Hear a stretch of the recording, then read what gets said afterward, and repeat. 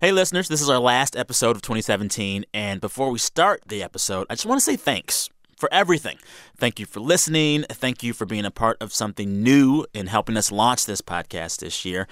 And thank you for sharing your best things all week, every week. So this episode is pre-taped, which means we will not be playing any best thing audio in this episode, but it'll be back in the new year. Also, last thing, thank you for supporting public media and this show with your donations. Yep, one more time, going to ask you to give. You can still donate to support your local NPR station and this show by going to this link, donate.npr.org/Sam. That helps out local stations across the country and this show as well. All right, here is someone I've been thankful for as long as I can remember, Aunt Betty. Hey, y'all. This is Sam's Aunt Betty. This week on a special year-end edition of the show, the host of NPR's Pop Culture Happy Hour, Linda Holmes, NPR congressional correspondent Susan Davis, and playwright, humorist, and person on the internet, R. Eric Thomas. All right, Happy New Year. Let's start the show. She's in the pocket now. Yeah. She's got it down. Say my name, Aunt Betty. Oh, my gosh. Yeah.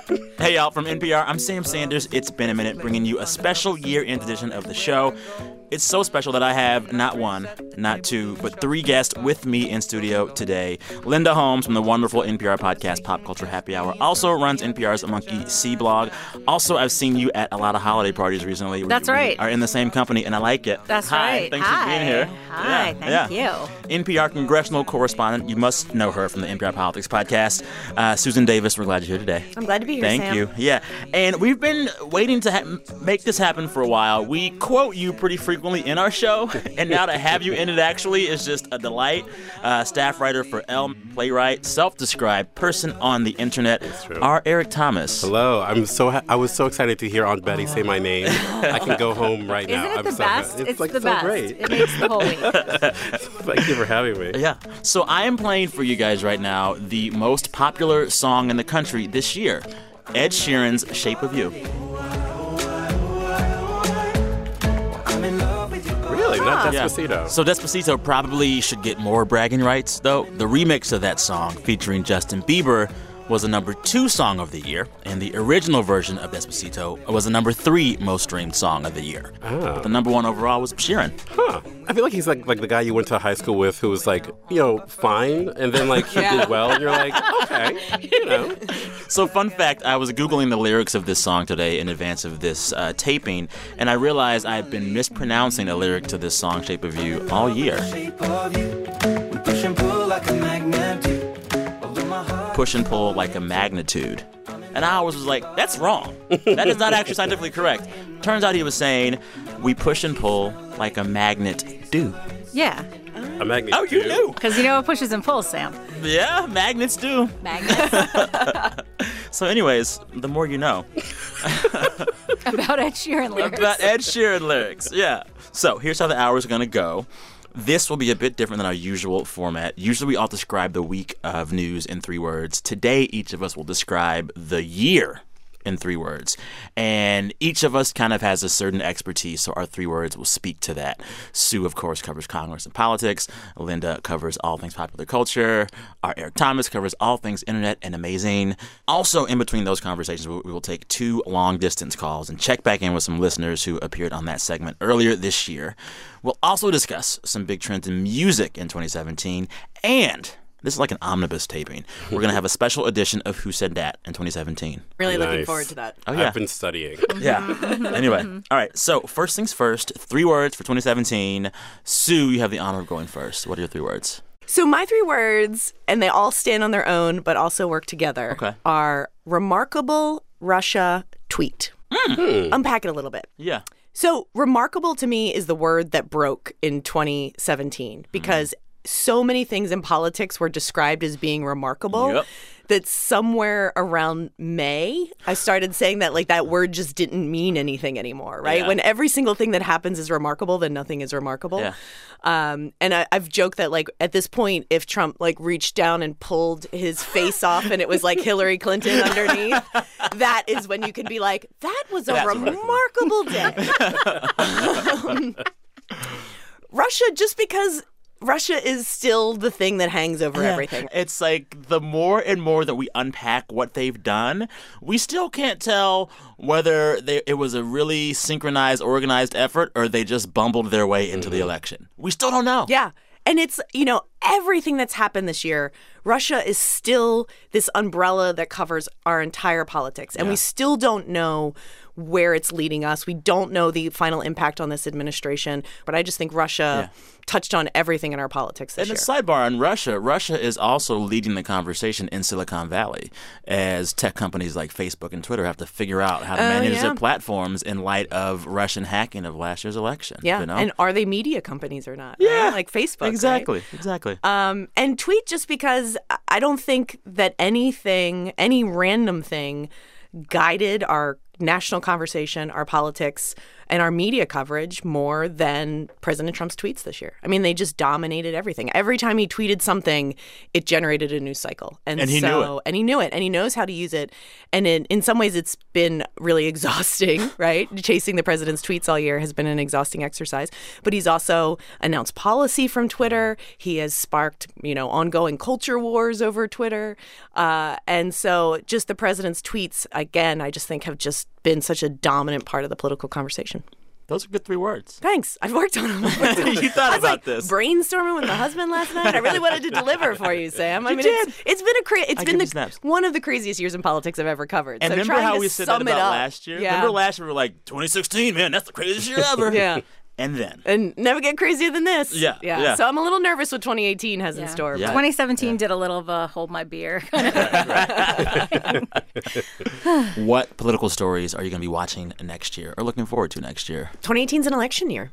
So That it is. I think just in terms of the first midterm election year after any president is always a referendum on that president. They don't want it to be, they'll shape it as other things, but in generally speaking, midterm elections are referendums on the president. And so I just think 2018 is going to be a really combative year in politics on the state level, and governor's races and Senate races and House races, and just the churn we're going to see and the response to the Trump administration is going to be the dominant story of 2018. All right, it's part of our special year-end show. We're each going to describe our year, 2017, in 3 words. And we've each kind of focused those 3 words on the areas that we covered this year. And Eric, you describe yourself as a person on the internet. So we asked you to give us 3 words all about the internet. You have 3 words for us? I do, yeah. Okay. My 3 words are don't at me. And you can use the at symbol Yes, for and at for those if you that want. don't know Twitter, that means... Yeah, so adding is when you type the at symbol in someone's screen name, and that is when you tag them. It gives them a notification. It means you're talking either to them or about them. You're saying this tweet is just for you. This is just for you. Yeah. And it's a way of communicating. So don't at me is like, there's 3 ways of thinking about don't at me. The first is as a joke form on Twitter. So you can say like something incendiary or something that's like clearly true, and then the punchline is don't at me, which means like, I don't want to hear your hot take about this. I don't want to hear your bad opinion. So if I say Kelly Clarkson's Heat was the best song of the year, don't at me, you can't tell me it's not. One, because that's true. It is the best song of the year. I said don't at me. That is my favorite use of that term. Right? It's like a said don't at me. statement, and you're like, I don't even want to I debate said don't this. at me. I mean, yeah, I can't. There's no more debate. I'm sorry. My truth is my truth. Yeah, exactly. So, like, and Twitter is the birthplace of so many new joke forms. And as somebody who writes humor on the internet, like, that is a gift, like to constantly be finding new ways to be funny. Yeah. I think also, though, it represents a sort of like our move toward like further tribalism and divisiveness. Like, I don't want to hear your opinion. I want to hear the opinions that I like. And that was what the internet was for, I think, most people this year. Yeah. You get the news that you want from the places that you trust, either to tell you what you want to hear or that you actually trust, depending on who you are and where you are as a person. I think a lot of the conversations that we saw on Twitter were people who were firmly entrenched in their beliefs telling either relatives or strangers in comment sections and in Facebook and in articles, don't at me, don't tell me your opinion, I don't want to hear it. And that's a really interesting thing. So the at symbol is this really great distillation of who Americans are and who people are. It's, this, we want to be together and we want to push each other away. Yeah. Lastly, I think a lot of the men in powerful positions who have been outed as sexual predators were whispering "Don't at me" in their offices as allegation after allegation came out.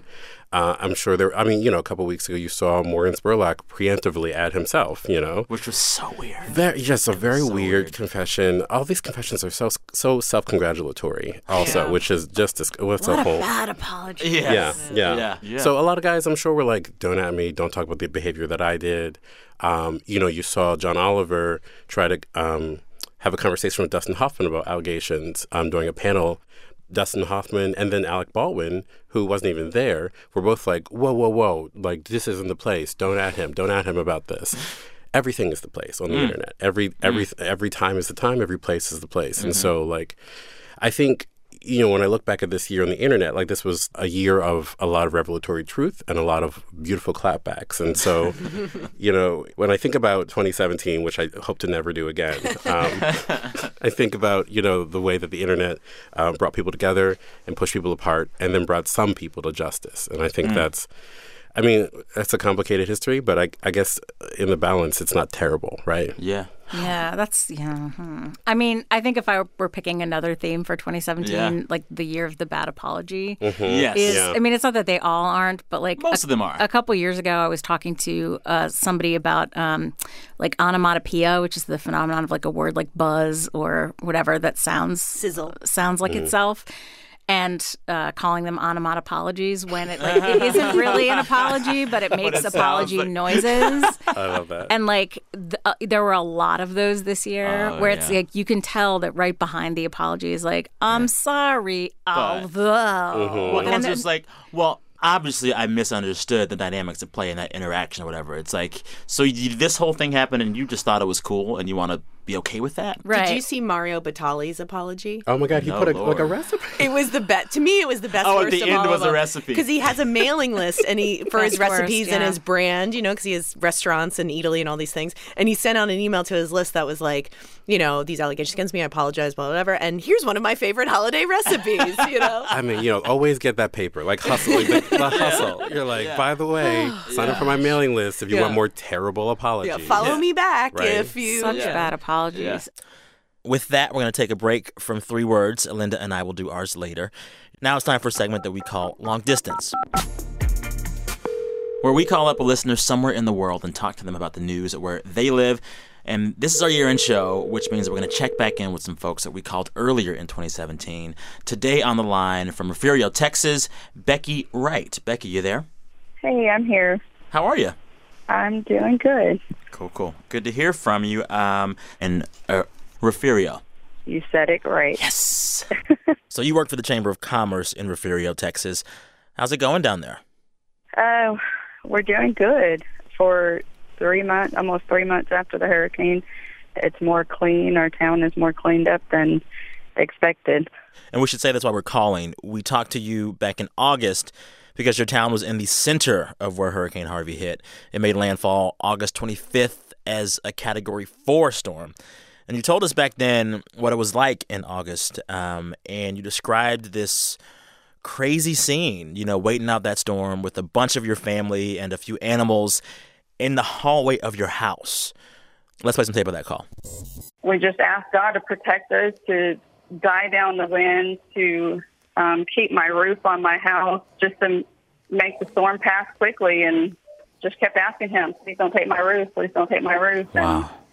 And, we did have roof damage where water was pouring in till about 6:30 in the morning. Just thinking about that, you're a few months out of that night. Does it haunt you still?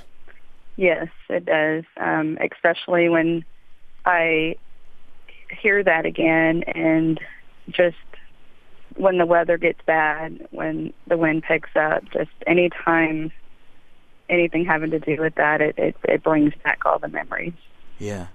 And so you rode the storm out in your house with your parents, your 3 kids, your husband, your dog, your grandmother, extended family. There were some 19, 20 people there. You guys made it okay, but the damage was pretty bad. Have all of y'all come back? We just recently got back into our house, maybe like 4 days ago. Wow. So it took months. Yes. What'd you do in the meantime? Were you living somewhere else, commuting, or what? At the very beginnings, we were staying at a hotel in Raymondville. Then we needed to come back home so the kids could get back into school and we could get back to work. And so we stayed with my parents in a one-bedroom that they had extra. So it was 5 of us trying to fit in a one-bedroom until we were able to get back into our house just 4 days ago. Yeah. How much more time and money and effort will it take for you to be totally back to where you were before the storm? Is there still work to be done on the house or other stuff? Yes, we do have one bedroom still that needs repaired, and it's actually my bedroom, so I still am not able to be in a bedroom. I have a bed in our extra living room right now. So, I mean, there's still things that we haven't unpacked. It's still not home yet. Yeah. I have a question. This is Linda. When I hear you tell the story, and I imagine if this happened to me, I would be so exhausted. My apartment flooded once, and it was a much more minor experience, and yet it was so tiring. I'm wondering how you take care of yourself and what has helped you kind of get through this experience and kind of keep going. Well, I have to keep the energy that I need to go to work and get the kids to school and then come home and try to unpack everything. And it's just never enough time in the day. And right now, I mean, just last night I stayed out till midnight. We were trying to decorate the town for our Bobcats that are going to state. Congrats! For the state game on my gosh. Wednesday. Is this football? Yes, Look and at y'all. we are the defending champs from last year, and we're going back to state this year. That must feel good for the whole town. It does. It does. It kind of puts the hurricane behind us just for a little bit. Well, I hope you have a relaxing new year. I hope the rest of your recovery comes together nicely. I hope that football team wins that championship. Yes. Thank you so much for sharing your story with the show and our listeners this year, and I wish you a wonderful 2018. Thank you. All righty. Take care. I will. Okay. Thank you. Bye-bye. Bye. She just sounds so tired. I feel for her so much. You can just feel the toll that has taken, despite how, incredibly resilient it sounds like she and her family have been. Mm-hmm. You can really, I think, hear just how taxing that experience is, not just in the immediate aftermath, but often like after news has kind of moved on to other stories. And, you multiply that story by all the people who are still in Puerto Rico and other places that have been affected by weather this year. And it's really, it's very moving to me. Yeah. And you think of how people cope with trauma like that. For a few hours or a few days, your body kind of goes into autopilot, and it's just functioning, and you don't know how it's functioning, but it is. And the thing that's interesting to me, that when you ask her like how she takes care of herself, the answer in large part is like, because I have to. Yeah. It's because I have to get up and go to work and get the kids off to school, and there's nothing. Yeah. Like I don't have another option, so I just keep going. That's how I keep going. Exactly. Is that I have no choice. Listeners, in the new year, want to talk to you as well.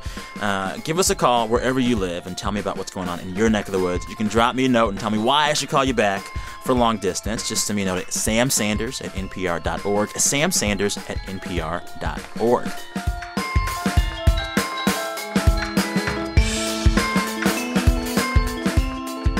All right, before we move on, guys, quick question. What are your plans for New Year's? Oh, man. I'm going to be exactly where I usually am on New Year's, which is under a blanket watching television. What do you watch, though? I think. Movies, usually. You don't watch Anderson Cooper and, no longer Kathy Griffin. Oh. Yeah. No, I don't watch the whole, ball dropping thing anymore. I just don't. Yeah. What are your plans for New Year's? I don't know. Last year we were at a wedding for New Year's Eve, which was that's cool. perfect. Yeah. Because, for the price of a wedding gift, you get an open bar, a dance floor, and a meal. And with the flights, too. And what's that? The flights to get there. That's what. Oh no, it was local. It was. Look at you. Okay. Right? That's Maybe a photo booth? Yeah. I have memories of the thing, and then I got a thank you note for it 2 weeks later. So 2 weeks also. They did their thank you notes in 2 weeks. They're on it. Wow. Oh, it was wonderful. Good and friends. Also, I hated them. So I'm going to be crashing a wedding. I don't know which one. So if you're getting married New Year's Eve, let me know. Looking for a wedding. Tweet at him. Yes. It's our Eric. Let me know. I feel like we need to have a national conversation about how everybody hates New Year's Eve, and it's like such a stressful thing that people always seem like they never really want to engage in the holiday. Although I now it's better because I'm older, so I care less about going to parties or having like something cool to do. So we have friends that have a party every year, and we always just go to that. And we have a dinner party with them, and then we also have a New Year's Eve tradition that we've started a couple of years ago, where my husband and a bunch of his guy friends, they make timpano. What is that? Do you know what timpano is? It is an Italian dish that's like pasta. It's like the pasta version of a turducken. Where it's like, is it the thing they make in Big Night? Yes, Okay. and that was the inspiration for it. The Okay. movie Big Night, starring Stanley Tucci, and in it they make something called a timpano, and it is like a huge pasta casserole that has pasta in it, but it has meat and eggs and all these different things, and it's like the men cook it, and we have a New Year's Eve party where we make the timpano. If you follow me on Instagram, there's pictures of the timpano. Hashtag timpano. Yeah.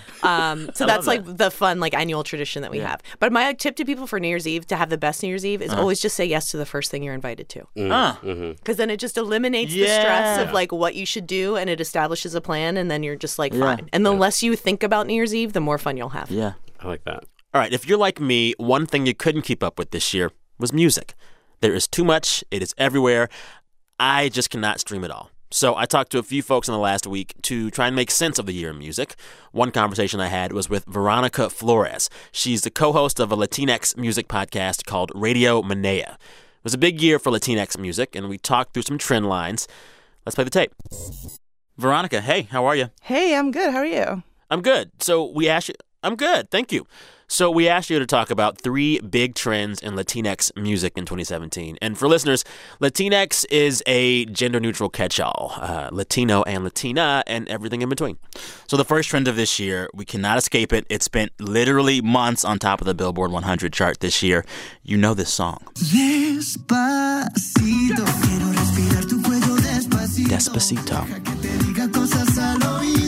This song is from 2 artists, Luis Fonsi and Daddy Yankee. So full disclosure, Veronica. Yes. I love this song. I've listened to it probably 1,000 times this year. I never get tired of it. Every wedding reception, every house party, every grocery store I hear it in, I start to move.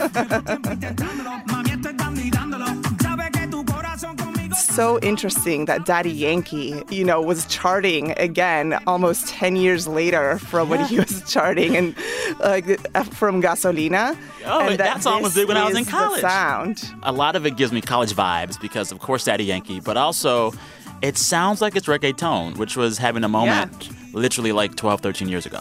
I'm with you. Anytime that any sort of dembow beat is on, which is the main beat in reggaeton, is like boom, cha, boom, cha, boom, cha, boom, cha. You can't help it. My hips are moving. I'm dancing. It doesn't even matter. I really liked the song when it was before the Justin Bieber remix. It was huge in Latin America in February, March, April. And I'd sort of wore it out by the time that it got the cosign and that it came on the market. And also, it sort of left me with a nasty taste in my mouth that, why is that? This white guy can come on and sing a few verses. And you're talking about Justin Bieber. He really launched this song here in the States when he did a verse on the remix. Right, that guy. Despacito, quiero respirar tu cuello despacito. Deja que te diga cosas al oído, para que te acuerdes si no estás conmigo. It's a little bit frustrating to know that there's a whole world of creative and rich and really diverse musicalities and genres in Latinx music, and that one co-signed by one white guy, that's what it takes. Despacito. So it's a little bit exciting, but it's also a little bit frustrating. So this kind of leads to our second point about Latinx music this year. How do you even define the genre? Yeah. I mean, I think the reality is that Latin just isn't a genre, right? It's an ethnic denomination of a wide category of music genres, right? Like whether we're talking reggaeton or, merengue or cumbia, boleros, or any number of genres that are really very different from each other. So give us another song by a Latinx artist in 2017 that maybe our audience hasn't heard yet. I chose a song called Reverie by Arca.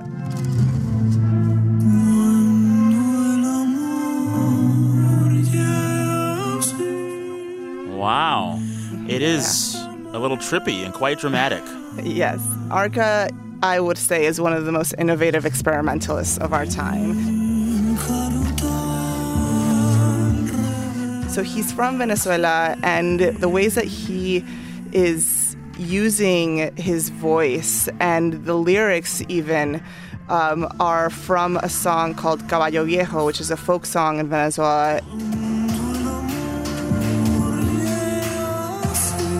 It really takes on Venezuelan folk music as an area from which to jump off to become this completely different and richly textured and experimental music that sounds nothing like what we think Latino music is.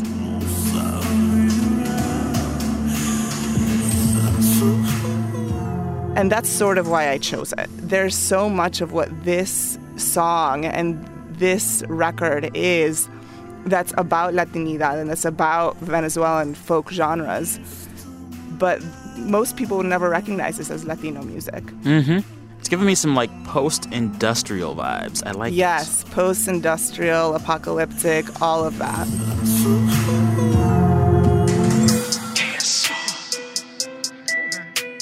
All right, last point, last trend of the year in Latinx music. It would be someone and a song that I think a lot of Americans would not consider to be Latinx. Talking about Cardi B. You can f with me if you wanted to. These expensive, these is red bottoms, these is bloody shoes. Who had a #1 song this year with her hit Bodak Yellow. And I'm quick, cutting off, so don't get comfortable. Look, I don't dance now. People forget she's black, but she's also Latina. That's right. I was at a party the other day where somebody was like, oh, Cardi B's Latina? I was like, yes. She's from the DR, right? Yes. Well, her father's Dominican and her mom's Trini. Gotcha. So I think that we're so used to having our Latinas look like Sofia Vergara, right? Having this, like, you know, very light-skinned, dark-haired version of, like, that's the only person who a Latina is, when actually Afro-Latinas this year have been killing it. Not just Cardi B, but folks like Ibelli. And it's really important to lift that up as well. I might just chill in some babe. I might just chill with your boo. I might just spill on your babe. Veronica Flores, thank you so much. Happy New Year. Thank you. Happy New Year. He bought me East Saint Laurent and the new whip. When I go fast as a horse, I got the trunk in the front. I'm the hottest in the street. That was me and Veronica Flores. She has a podcast called Radio Manea. Now it's time for a quick break. When we come back, Linda and I will take our turns describing our year in just 3 words, plus a 2017 Ultra Extended Edition of my favorite game, Who Said That? You're listening to a special year-end episode of It's Been a Minute from NPR. I'm Sam Sanders. We'll be right back. Support for this podcast and the following message come from Google Home. There are things you need to know in the morning, like the weather, your calendar, or the news. A personal assistant can just tell you those things, like the one built into every Google Home. Just say, "Hey Google, good morning," and the Google Assistant will tell you the latest forecast, traffic on your way to work, and even the headlines. It's a personalized briefing from an assistant that knows you best. It's a little help at home, like only Google can.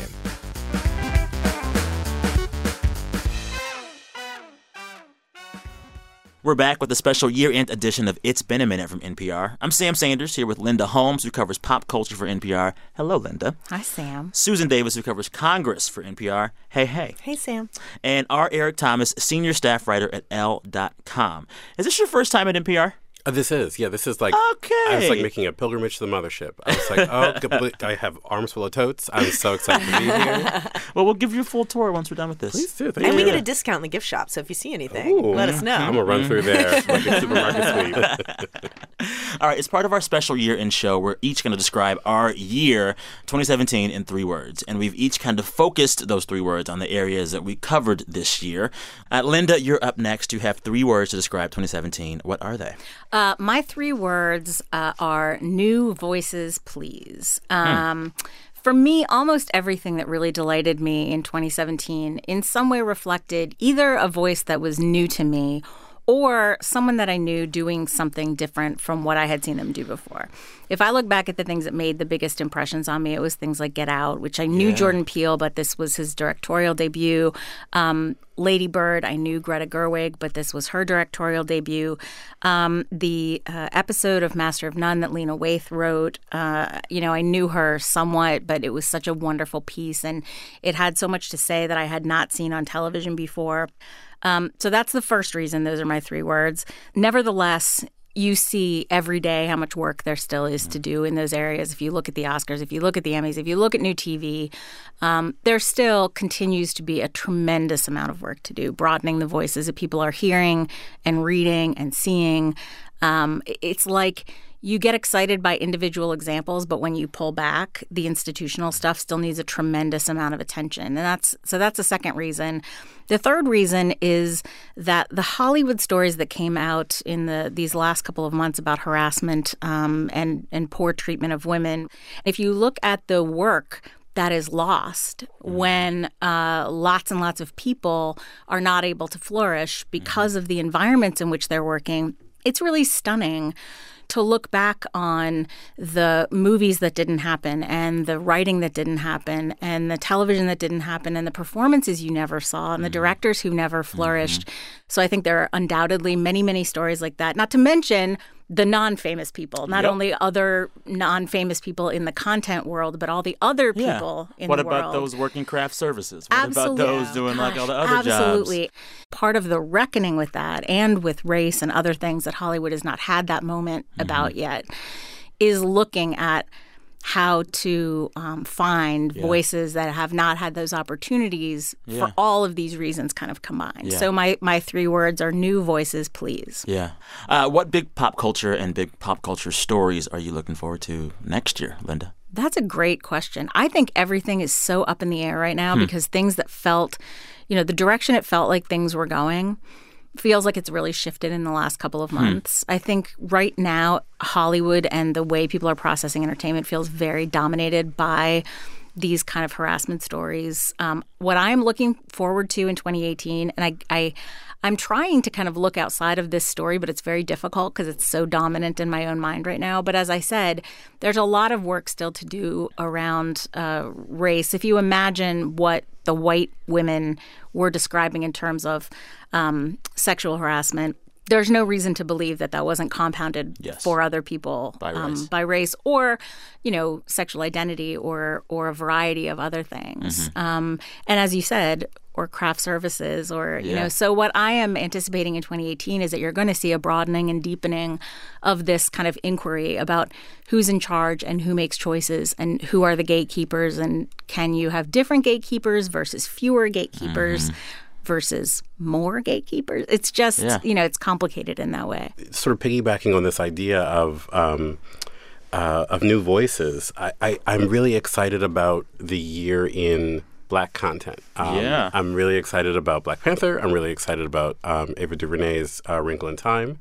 I'm really excited about African-American creators who have been able to tell stories that are outside of the norm. Jordan Peele certainly did that with Get Out. And what I think is funny about Get Out is that, that's an experience that, every Black person I've talked to has been like, I absolutely understand that story. It's a documentary. Right. And people were like, what is this? This is crazy. And I love that. And I think that there are a lot of Donald Glover is doing it on television. So many people are doing it on television. Issa Rae is also doing it. So I'm just really excited. Issa Rae had that great quote from I believe it was the Emmys, where she was like, I'm rooting for everybody Black. Yeah. Me too. And what's interesting is some of the data points around who is watching quote unquote Black content. It's not just Black people. No, not at all. Something like the majority of watchers of Blackish are non-Black. Yeah. And I'm cool with that. Yeah. I think it's good for the culture. And I think it represents a certain kind of growth in our viewers and in this American audience that they can accept the story as their own from folks that don't look like them. Yeah, I think that's good. And universality is a really important concept. That's a complete fallacy. But the fact that I could grow up watching The Cosby Show and have it be a very specific experience that spoke to me, and it spoke to a lot of people. Yeah. But then also be shown things like Growing Pains and, other like sort of white family sitcoms that were universal, and not have to like define themselves based on their race. That gets inside your head. Exactly. So if people who are watching television or going to the movies are seeing people of color, queer people, having experiences that are very uniquely their own but not explained, people have to accept, like, I guess that's normal. I guess that's universal. I guess I have to accept that as part of the human experience. And that's exciting to me. Totally. And now I have 3 words. I thought about them this morning. My words are push and pull. One, it is a lyric from that Ed Sheeran song we played earlier. It's a lyric that I was not getting right into. Like magnitudes. Really phoning it in this way. No. But also, my 3 words, push and pull, kind of refer to my watching this ongoing struggle between Donald Trump and the popular culture. I'm talking about entertainment, media, movies, music, books. It seemed as if at a certain point when Donald Trump took office, there would be this shift in the culture and a battle won for a certain side of the culture war, a move away from a certain progressive liberal ideology and a move away from a certain kind of very direct diversity and multiculturalism that for so long it seemed to not just define the Obama years, but the last 20 years or so. And if anything, this year, Trump's ascent to the White House has not stopped the popular culture from moving in a direction that is even more multiculti, even more women-driven than perhaps ever before. And I cannot live in Donald Trump's head, but this was a man that for decades wanted to be part of the media elite, wanted to be part of the entertainment elite. He is our reality show president.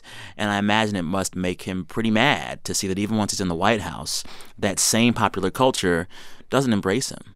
I mean, one of the most mind-bending things about Donald Trump is that he spent most of his life as a Democrat, as someone who was really obsessed with fame and Hollywood, as someone who was a reality TV star, and has become a president who core of support is now evangelical Christians, right? That like the hardest core supporters among Donald Trump are white evangelical Christians, despite a lifetime of actions and experience that would suggest otherwise. And that to me is always just like politics are continually unpredictable, that you would have thought that this is somebody who could have been seen as a socially conservative president if somebody would have told you this 2 years ago. It's so Donald Trump's trajectory is so interesting to me.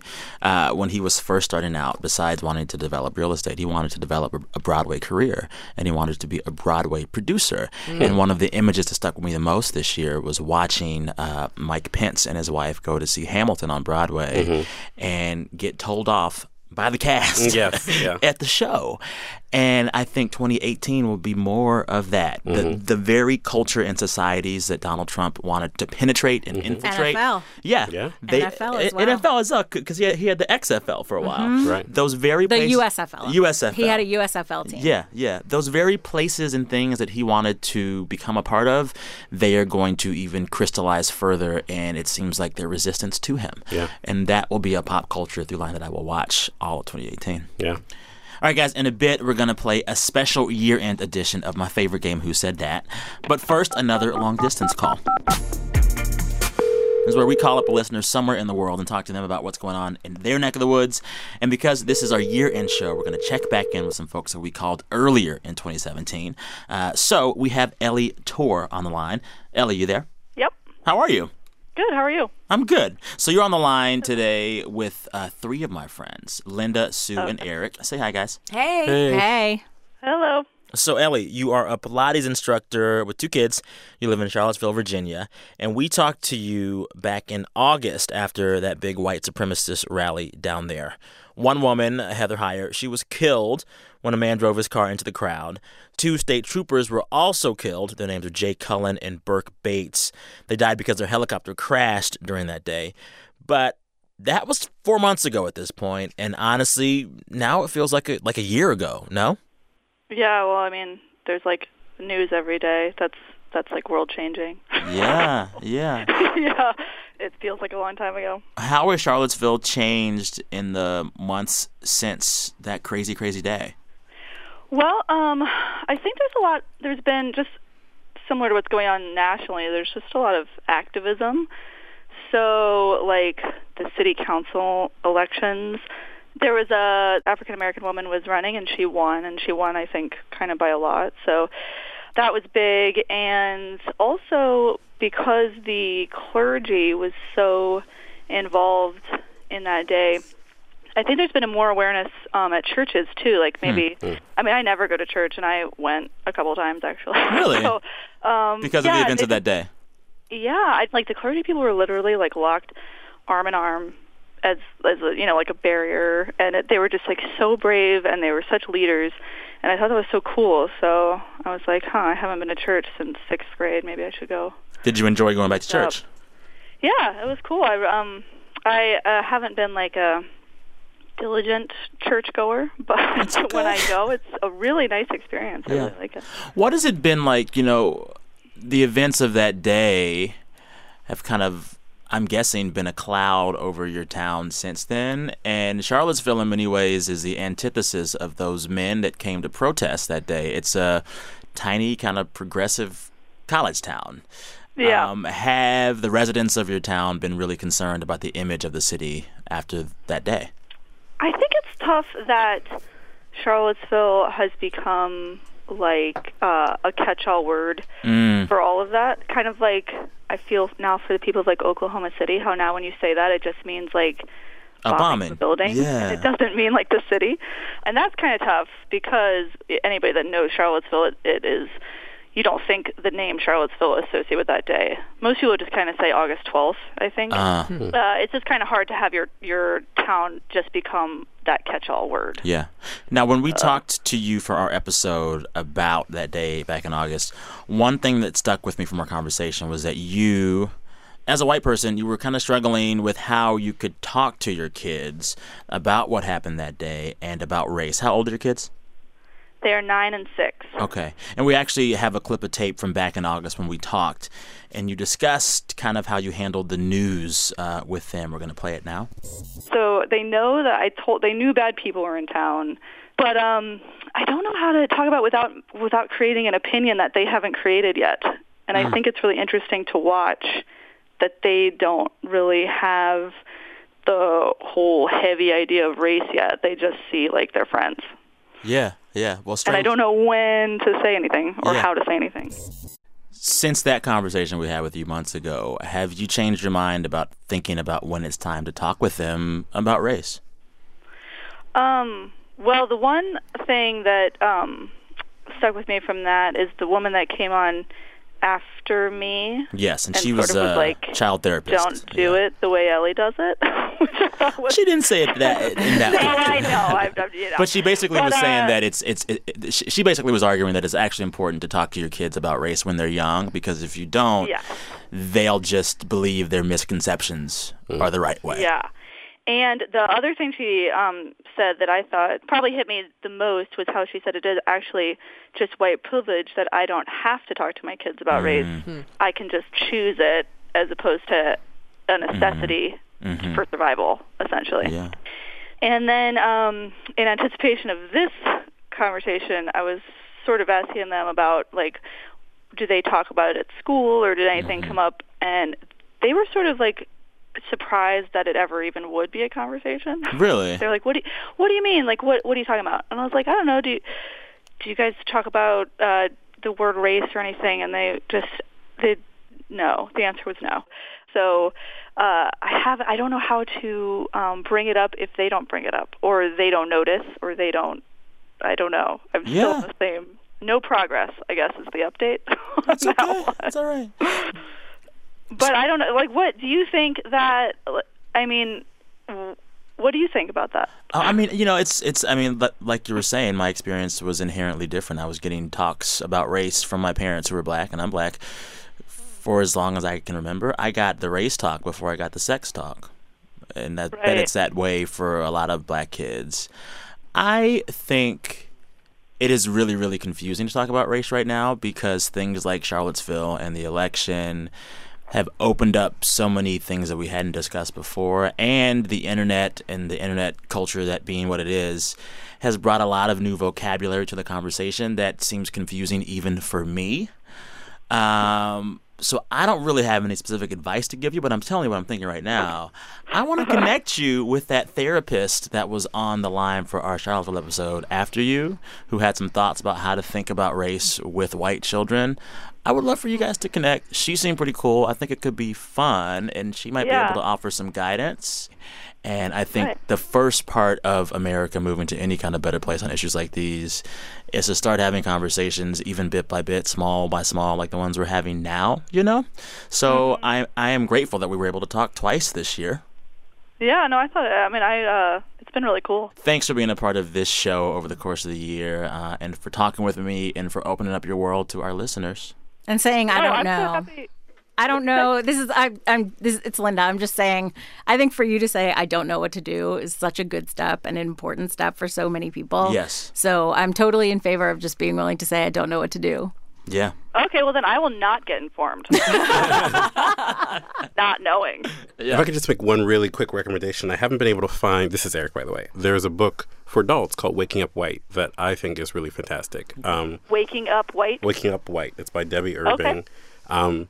And, you know, I think one of the challenges of talking about race is that it's a social construction. And so, like, you know, we're talking about nothing. And so when we're talking with kids, the kids need concrete examples. Yeah.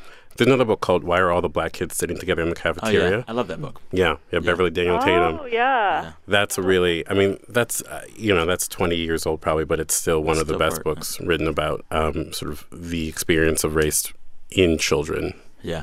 Okay, awesome. Those would be great. Last question. Yeah, I do think. Oh, go ahead. No, go. I think adults in Charlottesville are trying to get. They are trying to have new conversations. Yeah. I've talked to so many adults who just say, I'm learning so much about what's going on. I'm looking at it through different points of view. So I think it is really talking to the kids that is a struggle for everyone. Yeah. But adults are more easily having conversations with each other. Yeah. Last question. It's a fun question. What are your plans for New Year's? I have the two kids. Okay. I have never even bothered to try to find a babysitter on New Year's because I feel like, does anyone want to babysit on New Year's? So maybe there are people. I don't know. But so we usually do, like, we get together with other friends who have kids, and we do, like, a pretend countdown. And then I'm usually in bed by, 10. Okay. Like it. I'm good with that. So party, pretty much is what I'm doing. All good. Hey, well, thank you, Ellie. Take care. Yeah, no problem. Thank you. All right. Cool. Bye.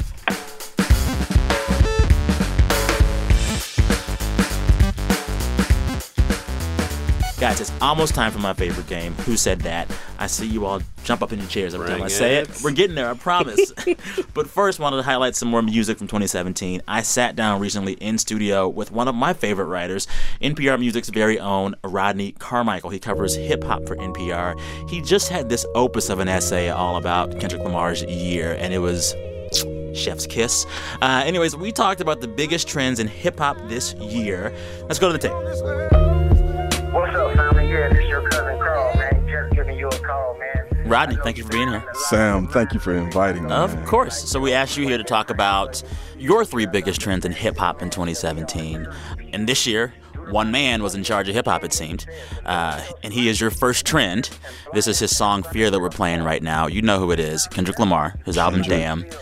I mean, it almost felt like it was written before it came out that this would be the album of the year, no? Yeah, but it's funny because to me, this album is about him trying to get across the fear of God. Fear. What happens on earth stays on earth, and I can't take these feelings with me, so hopefully they disperse within 14 tracks carried out over wax, wondering if I'm living through fear or living through rap. First off, there's this very Old Testament framework to it, right? Which, obviously has a lot of historical significance, especially when you think about Black America and Christianity, what all of that means. And, he's very much into this characterization of God as a fearful God and a wrathful God versus, Versus Chance the Rapper's version of God. Exactly. It's extremely celebratory almost. Exactly. Yeah. Right. So it's a lot to swallow, Yeah. Why God, do I gotta suffer? Pain in my heart, carry burdens full of struggle. Why God, do I gotta bleed? Every stone thrown at you, resting at my feet. And it is just really interesting to see Kendrick now and Chance the Rapper last year deal with God a lot in their lyrics. I really appreciate that. Yeah. And it's funny, you know, your second trend in hip-hop this year, it seems to be far, far, far removed from God. It is what you and many people call emo rap. Yeah, well, you know what? These young guys are rapping about suicide, depression, and mental illness in a way that kind of defies the hypermasculinity of hip-hop. I don't really care if you cry. I don't really shouldn't ever lie. Should've saw the way she looked me in my eyes. She said, baby, I am not afraid to die. Exactly. So we're playing a song now by Lil Uzi Vert. It's called EXO Tour Lift. Is it Tour just Life. Lift? Tour Life. Tour Life. With the crazy spelling. I'm so old. Nah, it's cool. It's cool. But there's this chorus in the song where he just says over and over and over again, all my friends are dead. Yeah. Push me to the edge. All my friends are dead. Push me to the edge. So people have written about this year, not just in hip-hop and rap, but there has been this kind of reveling in darkness of the soul. All my friends are dead. Push me to the edge. Let's look at the biggest rapper of our generation, Jay-Z. Okay. Right? He puts out 444 this year, and for the first time in his career... He's very vulnerable. He's very vulnerable. He peels back his whole, facade of coolness. And he admits to infidelity. Exactly. Like, he goes there. Exactly. So we feel like we're in an era where just that whole front and that pose is... It's pulled away. Yeah. And it's funny, though, you talk about men in hip-hop who are dealing with some sad stuff this year. I want to talk about your third trend in hip-hop, and that's women in hip-hop. And I think of the biggest woman in rap this year, who was Cardi B, who had a #1 song in Bodak Yellow. Exactly. I don't want to act like she's the only woman in rap this year. You spoke about another artist who you liked a lot this year as well. Yeah, Rhapsody. The power of the dish, she make a grown man cry. The day I came up pop my mama, I saw a grown man cry. They say it has magic powers, even magic ain't died. And she's been doing big things for years. She was the only featured artist on Kendrick Lamar's To Pimp a Butterfly. Okay.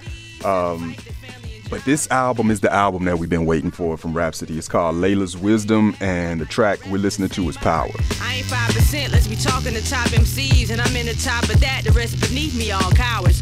When it spits, look around, it's meteor shines. I watch the stars fall, fall, fall. Yeah, this is what you call power. She gives me Queen Latifah old school vibes. I can see that. Like kind of like this. The lyrics are uplifting. Yeah. And it's just a bit more positive than some of the beef that we've been hearing in some other women-based rap. I think another difference though from that era is she's 360. Okay. Like she's not afraid to be. That earlier genre, that earlier era of rap, you had to be one thing. Right. You had to be the queen. Exactly. You had to be. You had to be Hotep. You had to be like. Exactly. You know what I mean? All positivity, uplift for the race. Yeah. Okay. Yeah. And she's more than human. that. She's human. Okay. Well, let's go out on Power by Rhapsody.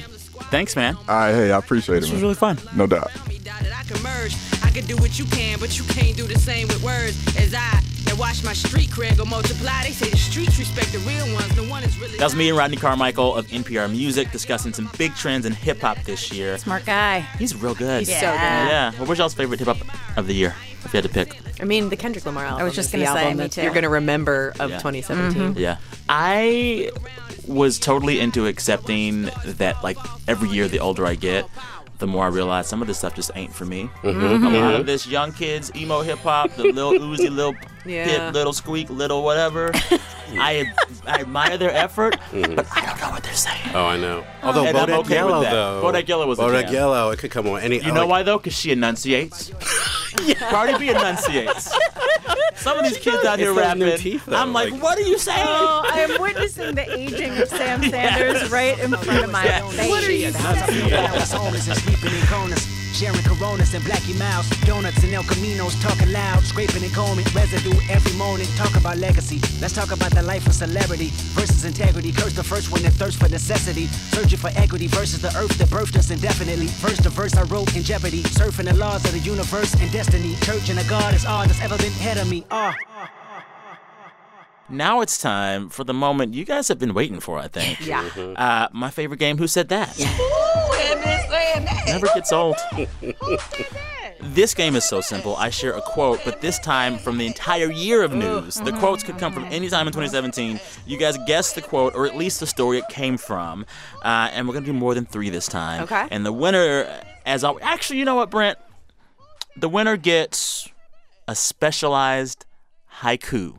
Oh, cool. From me. Okay. I write really bad haikus. Nice. Yeah. So that's what you'll get. Are you going to tweet it? Oh, you know it. Okay. I'm in for You a know little it. 575. Oh, yeah. So first quote, story from May 17, all about one of the year's perhaps most epic fails. Here it is. Let's just do it and be legends, man. Who said that? I'm going to go ahead and give it to Linda. So for those of that, I almost forgot that Fyre Fest happened this year. That was this year. That was this shit. Now, Fyre Fest was this crazy, it was supposed to be a music festival like on an island in the Bahamas.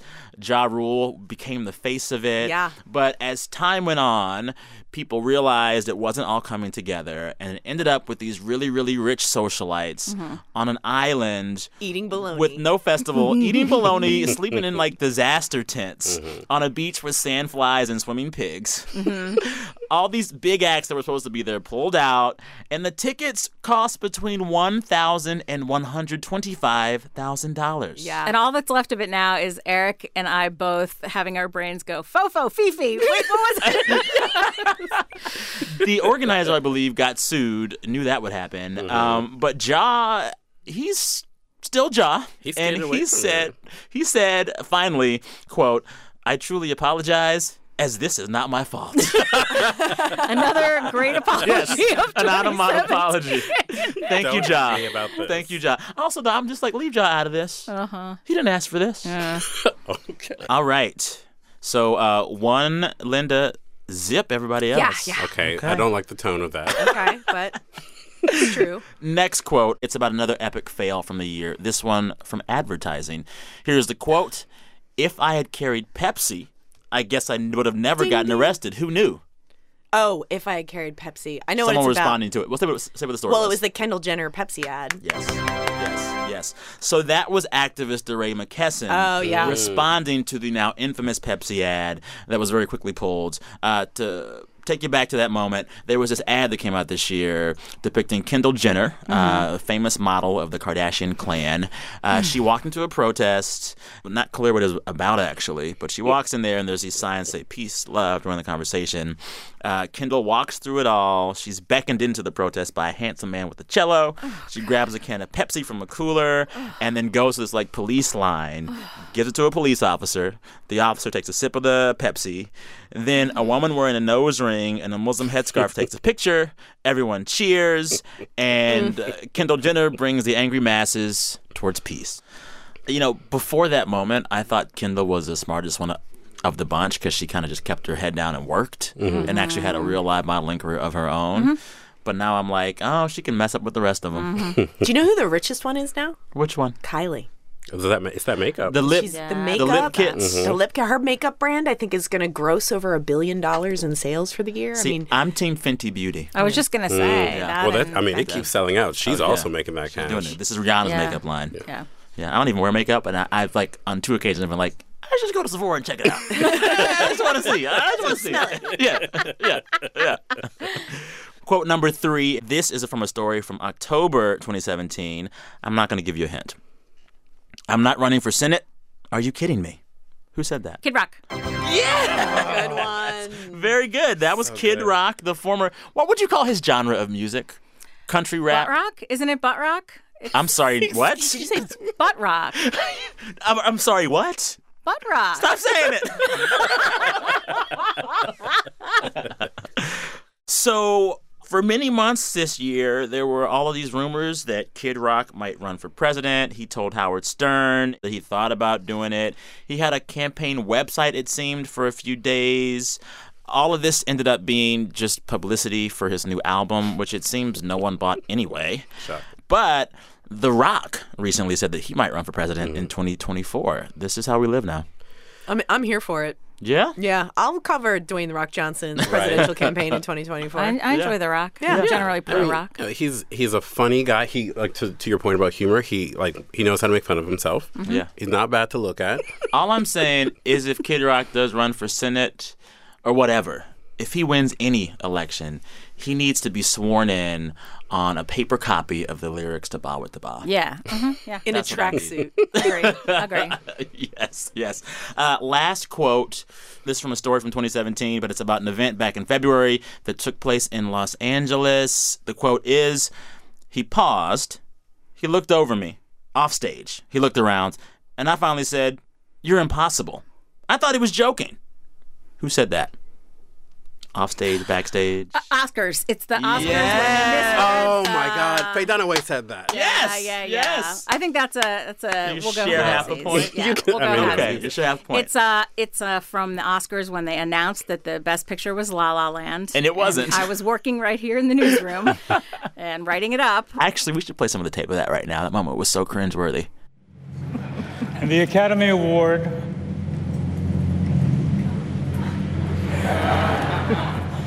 for Best Picture. You're impossible. Oh boy. La La Land. No, there's a mistake. Oh my God. Moonlight, you guys won Best Picture. Man. Moonlight won. Come on, this is not a joke. Oh, this is not a joke. This is not a joke. I'm afraid they read the wrong thing. Oh, this is awful. This is not a joke. Moonlight has won Best Picture. Oh my God. I've had goosebumps. I know, it gave me like Oh my that God. when you're embarrassed for someone. Moonlight, Best Picture. That was the best moment, I think, of It was 2017. amazing. Like, I feel like that was the moment the simulation, like, it's glitched, and all of a sudden, like, I felt such a promise in that Yeah. moment. Like, I felt it in a deeply emotional way. Linda, you won. You'll get a haiku, but you guys will get haikus as well. Okay. Because y'all were the best of the best guests. This was really fun. So thank you.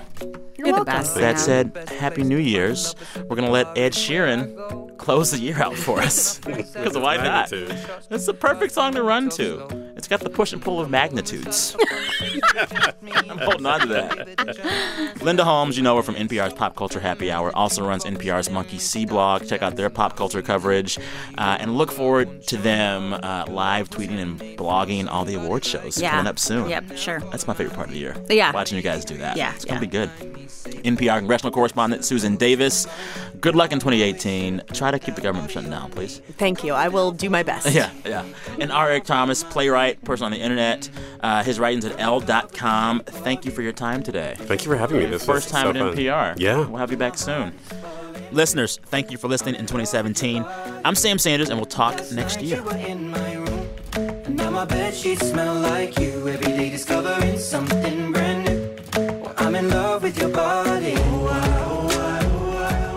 I feel like this is like the love slow jam of like people who spent the day at a museum. Wait, unpack that. Then you go home from the museum, and this is your sexy mix. I'm in love with your body. Every day discovering something brand new. I'm in love with the shape of you.